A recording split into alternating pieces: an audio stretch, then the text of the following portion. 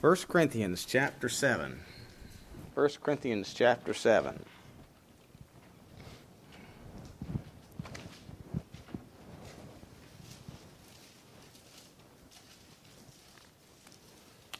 I'm going to pick up at verse 25 this morning and read down through the end of the chapter.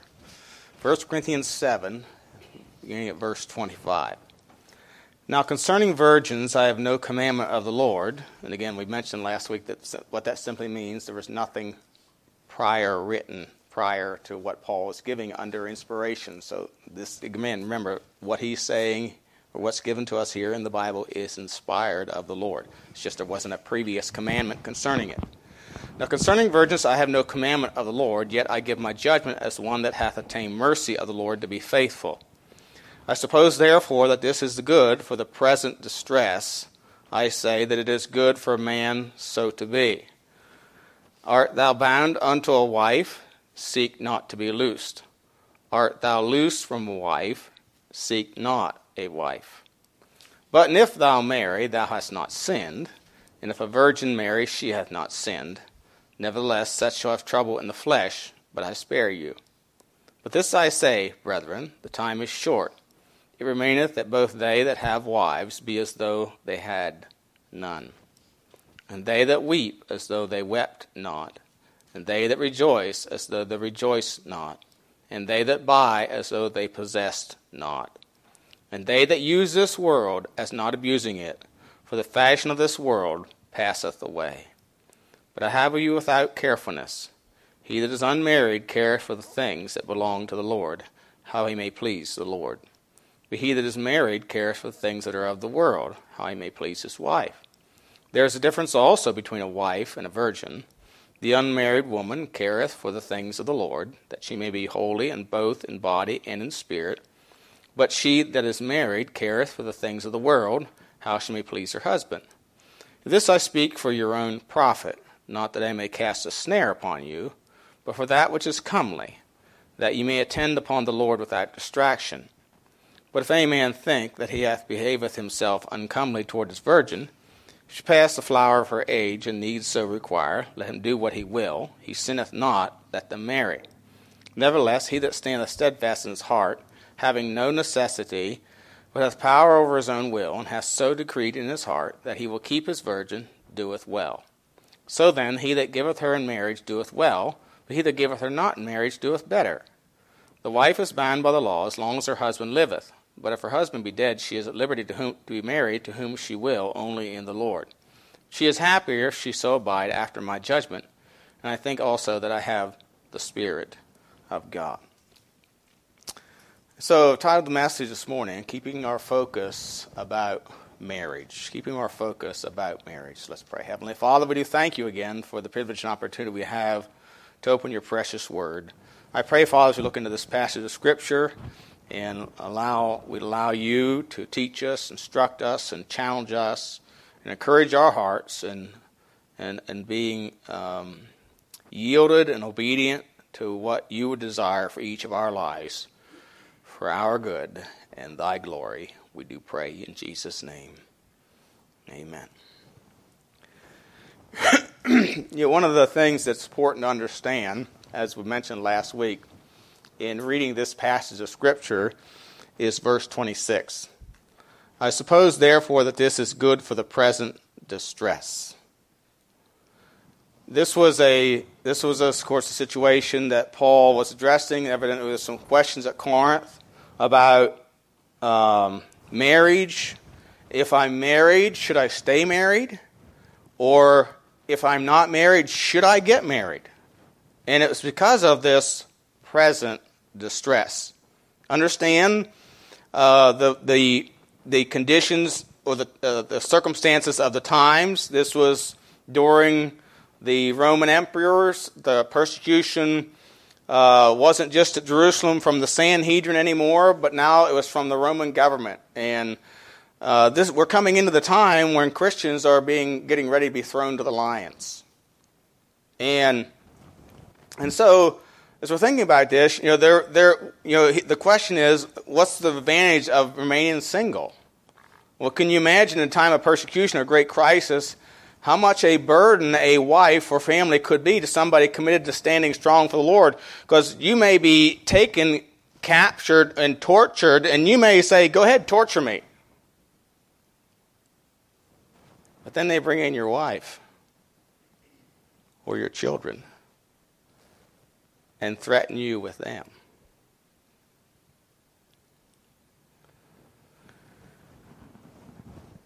This was not uncommon. By the way, there's still parts of the world that these kind of things happen. And so this is the present distress that Paul is writing about to the church at Corinth in particular, and saying, look, you'd be better off not married right now. But if you are married, don't leave it. It's not right to leave that marriage, but it does place limitations, and it replaces responsibilities that are required. And and you look at it from one perspective, it'd be good to have a man's presence for protection in times of persecution like this. But on the other side, then it puts, if a man is taken in and persecuted, his wife and children are put at risk because of his testimony.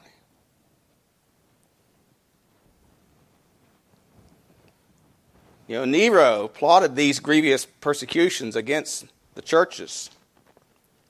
And so, Paul is not encouraging neglect of proper family duties, but he's encouraging us, and what he's saying here is, no matter where we find ourselves, number one, we are to serve the Lord. We're to serve the Lord. And of course, this was brought out a little bit last week. But in verses 25 through 31, what it's really saying is, whether you're married or not married, serve the Lord. Serve the Lord. Seek the Lord's will. Seek the Lord's will. If you notice, he says in verse 29, but this I say, brethren, the time is short. It remaineth that both they that have wives be as though they have none. And again, he's not encouraging forsaking their wives, but live for the Lord regardless of whether you're married or not. We have to determine that we're going to do right no matter what. Because once you start to cave, there's no end to that. Did you see who recently capitulated? Chick-fil-A. Now, the Sodomite crowd isn't going to be satisfied with that little capitulation they made. They're going to go after them now with vengeance. They're going to increase the pressure because they've got them to capitulate. So they know they're weak now. And they know that they can push them further and further, and that's how they work.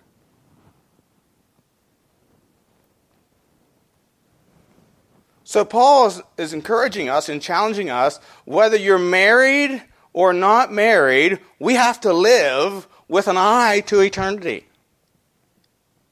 Again, verse 29 says, but this I say, brethren, the time is short. It remaineth that both they that have wives be as though they have none. Time is short. Now, excuse me, some might say, well, my goodness, he's saying time is short. That was 2,000 years ago. But we're always to live as if time is short. Because we don't know when the Lord's coming. We say it this way, His coming is imminent. That means it may not be soon, but it could be at any time. But we are to live with that view in mind. In many places in the Bible, this is brought out. Philippians chapter 3, for example, verses 20 and 21, he says, for our conversation is in heaven, from whence also we look for the Savior, the Lord Jesus Christ, who shall change our vile body, that it may be fashioned like unto his glorious body, according to the working whereby he is able even to subdue all things unto himself. So our conversation our manner of life is in heaven, and we're to live as we are in heaven. 1 Thessalonians 5, and verses 1 through 10. Again he says, but at the times and seasons, brethren, you have no need that I write unto you, for yourselves know perfectly that the day of the Lord so cometh as a thief in the night. When then they shall say, Peace and safety, then sudden destruction cometh upon them, as travail upon a woman with child, and they shall not escape. But ye, brethren, are not in the darkness, that that day should overtake you as a thief. Ye are all the children of light, and the children of the day. We are not of the night, nor of the darkness. Therefore let us not sleep, as do others, but let us watch and be sober. For they that sleep, sleep in the night. They that be drunken are drunken in the night. But let us, who are of the day, be sober, putting on the breastplate of faith and love, and for an helmet the hope of salvation. For God hath not appointed us to wrath, but to obtain salvation by our Lord Jesus Christ, who died for us, that whether we wake or sleep, we should live together with him. In other words, whether we are die and go be with the Lord, or whether we remain here, we are to live for him. We're to watch and be sober, constantly aware that the Lord may come at any time. We're to live in light of that. And again in the 2 Thessalonians chapter 2, verses 1 and 2, Now we beseech you, brethren, by the coming of our Lord Jesus Christ, by our gathering together unto him, that ye be not soon shaken in mind or troubled, neither by spirit, nor by word, nor by letter as from us, that the day of Christ is at hand. It's at hand. 1 Peter 4. Peter wrote about this as well in 1 Peter chapter 4 and verse 7, where he said, But the end of all things is at hand. Be ye therefore sober and watch unto prayer. And so we are to be continually serving the Lord, living in light of the fact that we're going to have to give an account to the Lord, whether we're married or not married, or whether there is distress or difficult circumstances. We're to endeavor to live for the Lord. We're to be serving the Lord as his children.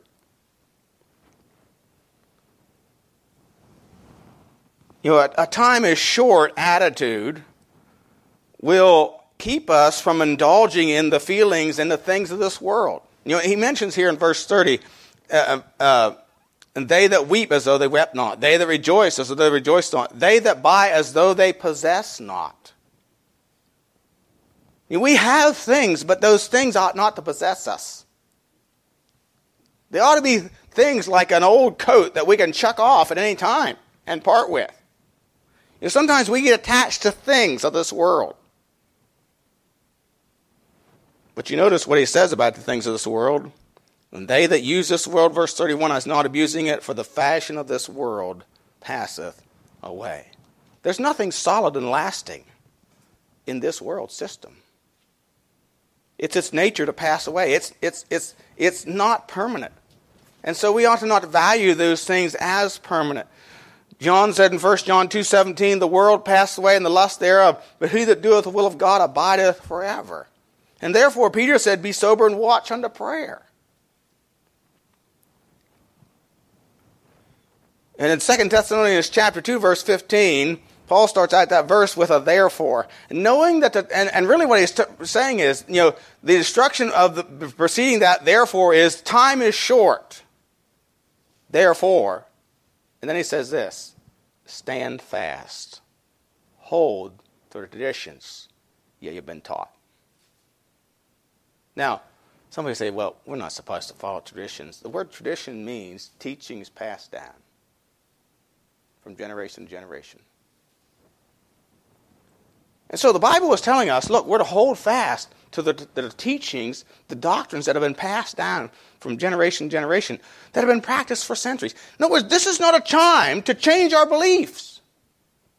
This is not a time to change our practices and our methods. Many say they haven't changed their practice or they haven't changed what they believe, just their practice and methods. But the real reason people change their practices and methods is because they really have changed their beliefs. Your beliefs are known by what you do, not by what you say. Rahab demonstrated she believed God by what she did. And the people of Jericho demonstrated what they believed about God by what they did. They holed up in the city in defiance against God.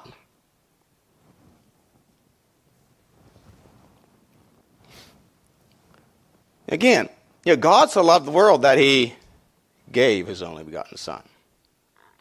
God demonstrated that his belief by what he did. And so this is not a time. This is not a time to change what you believe. That's what the Bible is saying here. Paul says we're to keep serving the Lord. Hold fast the traditions you've been taught. Biblical convictions and standards that have been held for centuries, all of a sudden to many churches are dead issues. Churches are, as Brother Hoyle said this morning, apologizing for the things they once held.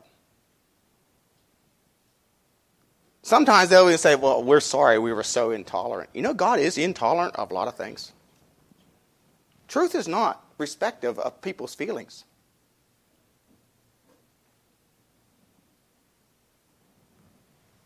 Truth is truth.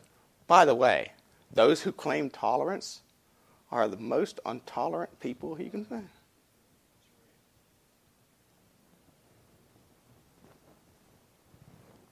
We have to ask the question, is there a Bible basis for those things that we're taught? Not whether they're accepted or pleasing in our modern day. And so wherever we find ourselves in, we are to serve the Lord faithfully. Well, if you notice the second thing here we see in this passage, we need to understand God's purpose in marriage. Now, this is not really spelled out in this passage in particular. The point of this passage has to do with the present distress. However, this passage does teach us that we are here to please and serve the Lord. So wherever or whatever place or state we find ourselves, either married or unmarried, we are to please the Lord. Therefore, we ought to understand God's purpose in marriage. Now, marriage, of course, was instituted by God. It is sanctioned by God. It is encouraged and blessed of God. Hebrews 13:4 says, marriage is honorable in all, and the bed undefiled, but whoremongers and adulterers God will judge. Proverbs 18:22 says, whoso findeth a wife findeth a good thing, and obtaineth favor of the Lord. And so what is the purpose of marriage? Well, first of all, the primary purpose of marriage is to raise a godly seed. Go to Malachi chapter 2 and verses 15 and 16. Malachi chapter 2, verses 15 and 16. Malachi 2, verse 15 says, and did not he make one? Yet had he the residue of the Spirit, and wherefore one? That he might seek a godly seed. Therefore take heed to your spirit, let none deal treacherously against the wife of his youth. For the Lord, the God of Israel, saith that he hateth putting away. For one covereth violence with his garment, saith the Lord of hosts. Therefore take heed to your spirit, that ye deal not treacherously. And so he says here, and why, in verse 15, did not he make one? That is, God made them one in marriage. And wherefore one? That he might seek a godly seed. Therefore take heed to your spirit, let none deal treacherously against the wife of his youth. Now the children of Israel were falling into the temptations of the heathen nations around them, just like the people at Corinth. They had their primary wife, and then they had a secondary wife for other things. And they had a wife they had children for, and then they had a wife for their pleasure and whatever. And could go to the temples, to the temple prostitutes. And this is the things that the children of Israel were falling into, getting secondary wives. And the Lord says, don't you deal treacherously with the wife of your youth. That's dealing treacherously against the wife of your youth. For the purpose of that marriage is to raise a godly seed. It's to raise a godly seed.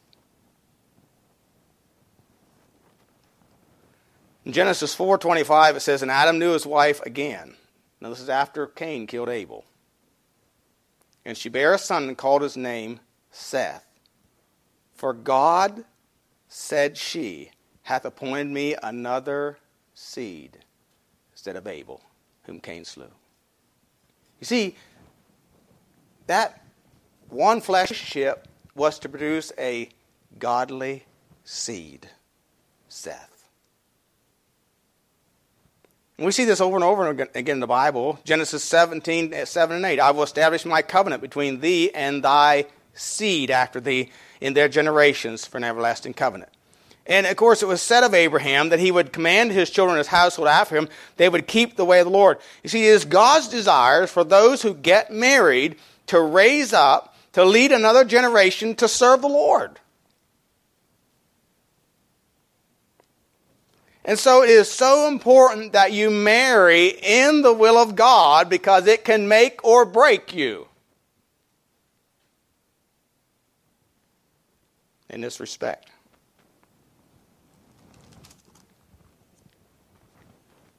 Yeah, there's nothing more heartbreaking than a child in rebellion against God. But there's no greater blessing than children who live to please God. And that is God's primary purpose in marriage. It's to raise a godly seed. Now, you think about that. It requires work, toil, sacrifice, and a lot of self-denial. You may not be able to have all the toys and nice things that others may have. But you know what? All those things are temporal. They're just temporal. You die, you're going to leave them.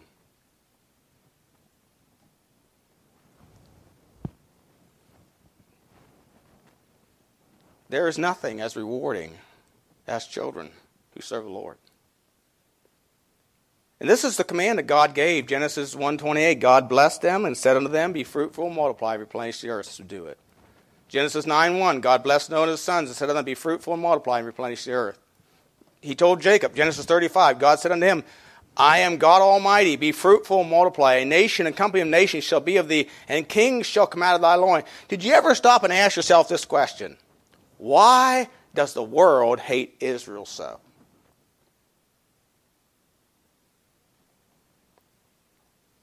Are they more depraved and wicked than everyone else? Are they a burden to the world? I'll have you know there's more accolades been laid on Israelites for their research in the medical fields and technology than probably any group of people on the face of the earth.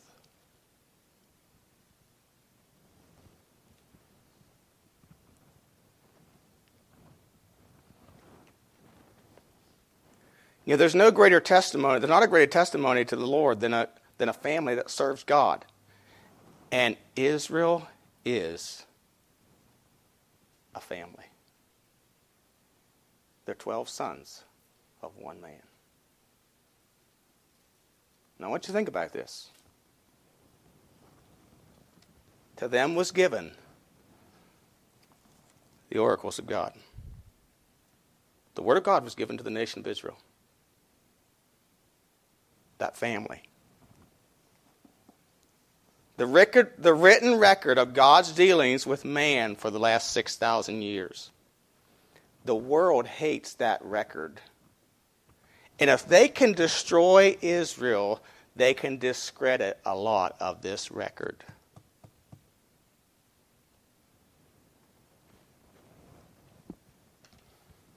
You know, there are many promises in the Bible to Israel yet to be fulfilled. And again, they're a family.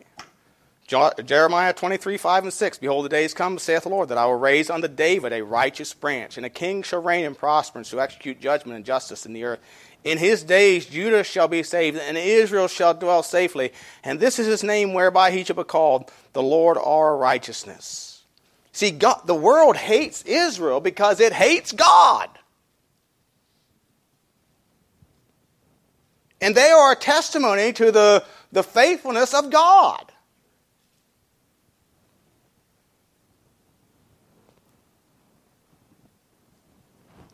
But you know, families are a testimony to the faithfulness of God. God's corporate testimony today is the churches. But you know, churches need families. The backbone of churches is families.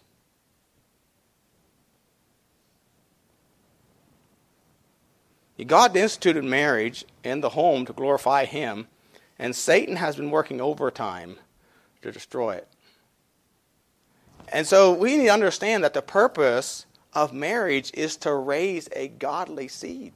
That's the primary purpose.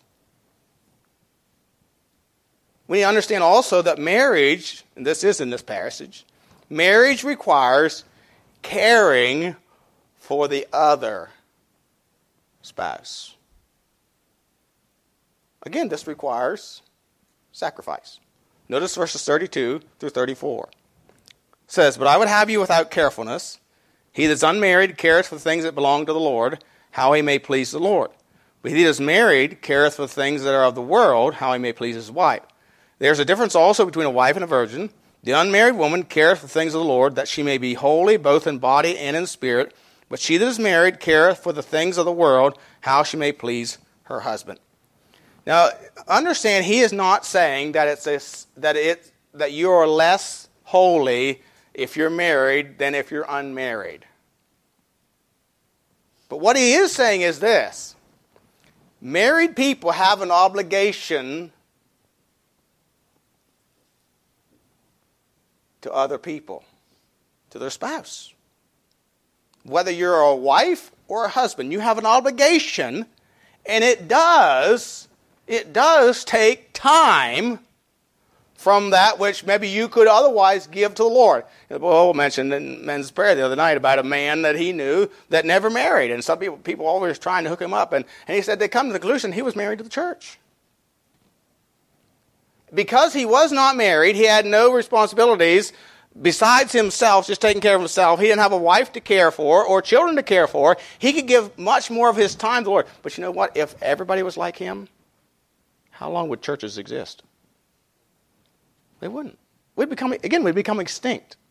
So that's not the issue here. The issue is this, is that we need to be, in marriage, we are, by God, commanded to be caring for the other.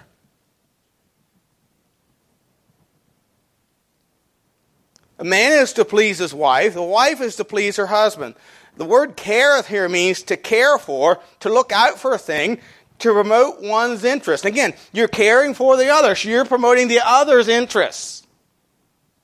The word please means to have an eye to the interest of others.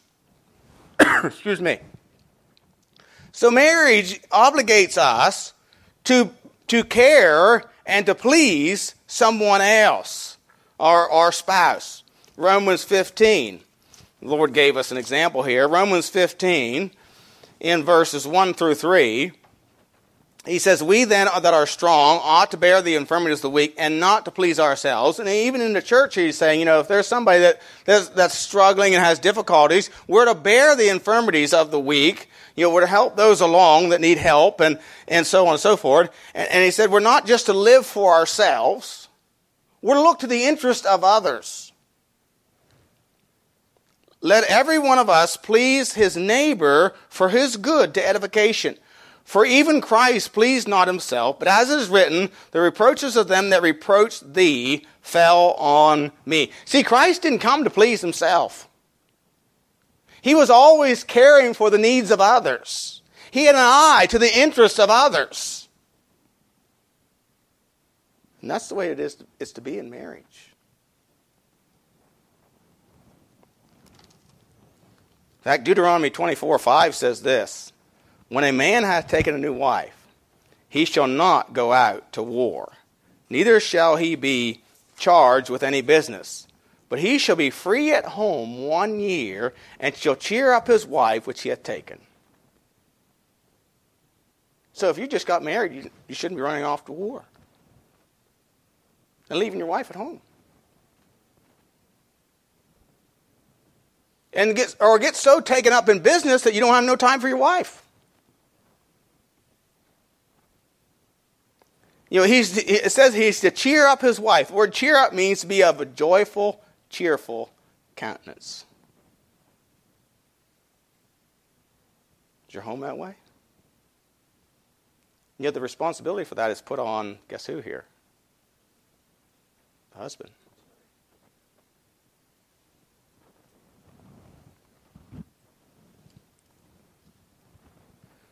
The observation here is, where is the focus? Where is our focus? Is it on how I can please the other? Is it not on what is? It is not on what is the other doing to please me. That's selfish.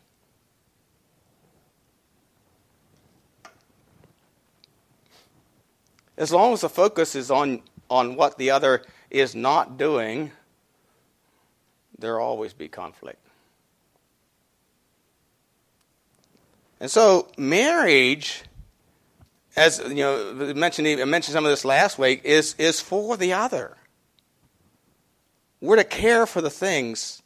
A husband's to care for the things of his wife. The wife is to care for the things of her husband.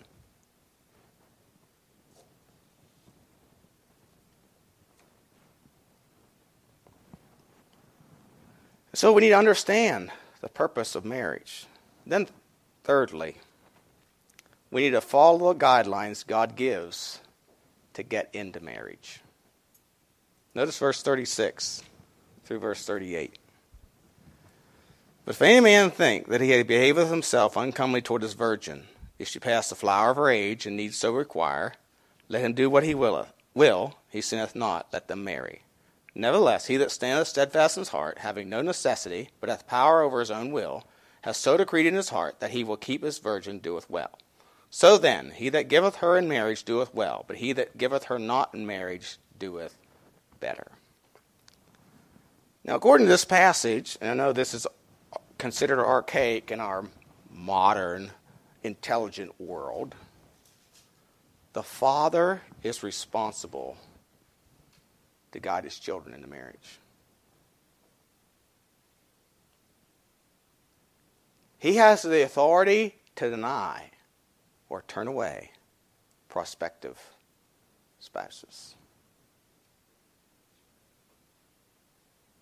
Now, this is not popular in our world. We have this fall in love mentality. Or this chemistry, they have chemistry. Now, obviously, they ought to like each other. But, you can learn to love someone. But it used to be common practice. And when it was, divorce was rare. I remember an old evangelist telling us one time. He said, I never heard of divorce when I was growing up. He's 85, I think, now, or something like that. He said, he grew up in Alabama. He said, I never heard of divorce. He said, first time I heard of divorce was I was in my teenage years. He said, everybody went to town to see what a divorced person looked like.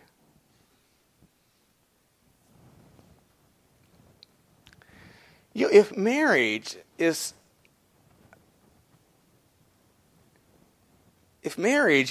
such an important step, should we enter it without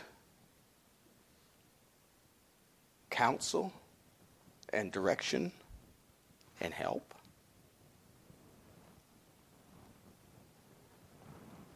They say love is blind, marriage is the eye opener, and too often that's true. And by the way, I don't believe this is just about our daughters. Go to Galatians chapter 4. Galatians chapter 4.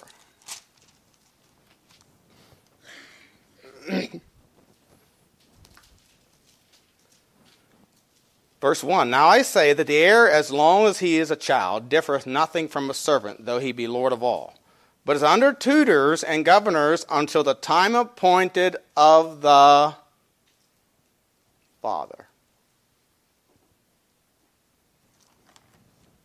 Now you young men better value the counsel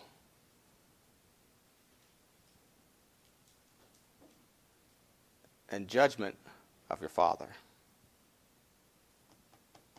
because it may save you a lot of heartache.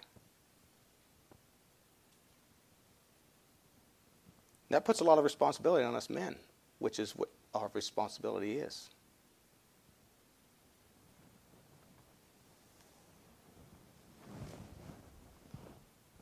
So, father is responsible to guide children into marriage. And notice the second thing here.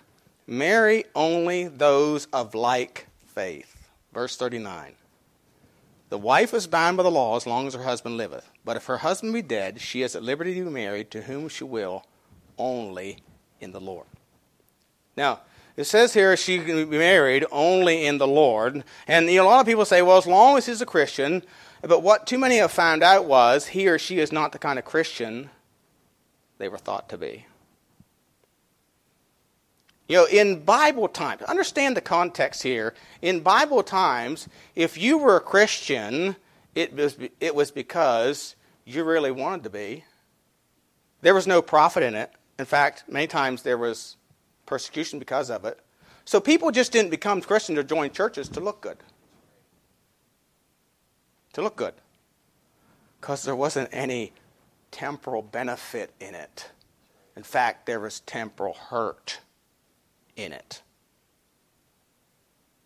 But see, nowadays, there can be temporal benefit. You can look good in society if you're... Of course, that's starting to change. As even Christianity is starting to become, unpopular. But, in our society, we say, well, he must be a good person because he goes to church. Maybe. Maybe not. You see, marriage is for life. At least that's what it's supposed to be. Verse 39 says, the wife is bound by the law as long as her husband liveth.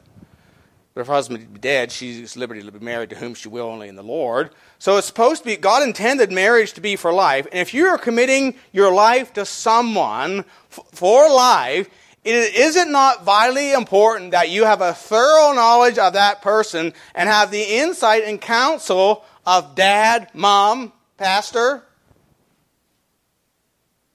or those who know that person? Because anybody can make themselves look good.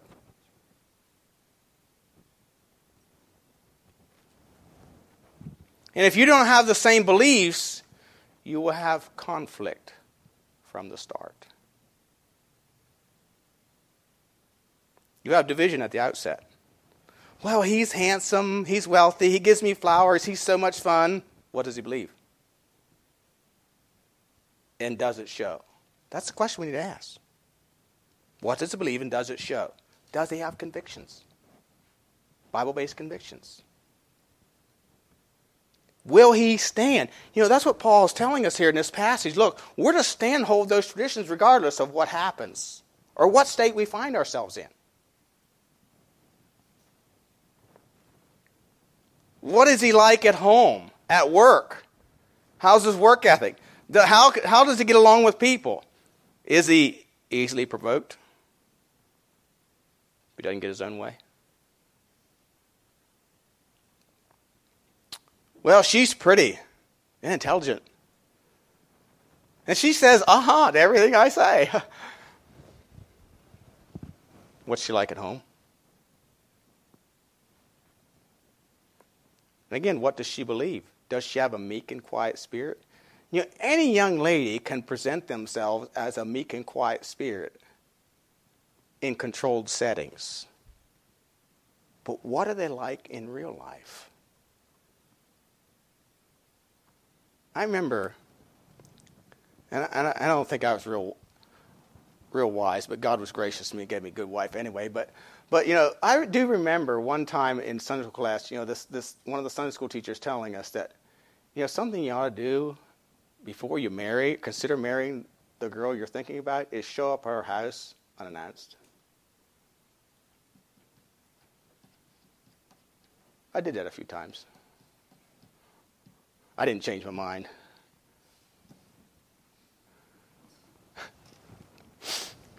But if marriage is for life, this is why we need to seek the counsel and input of others. I'm not saying they ought to pick your spouse.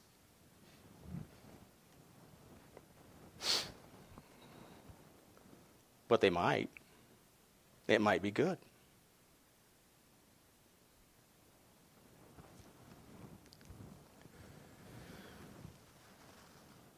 But understand, again, the purpose of marriage is to raise a godly seed.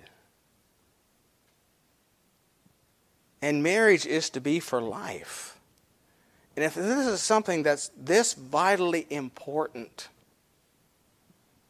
it is imperative that we seek counsel, that we enter it with both eyes open, knowing all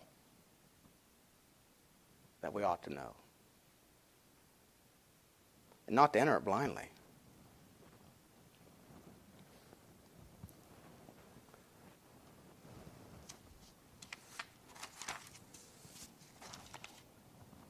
So,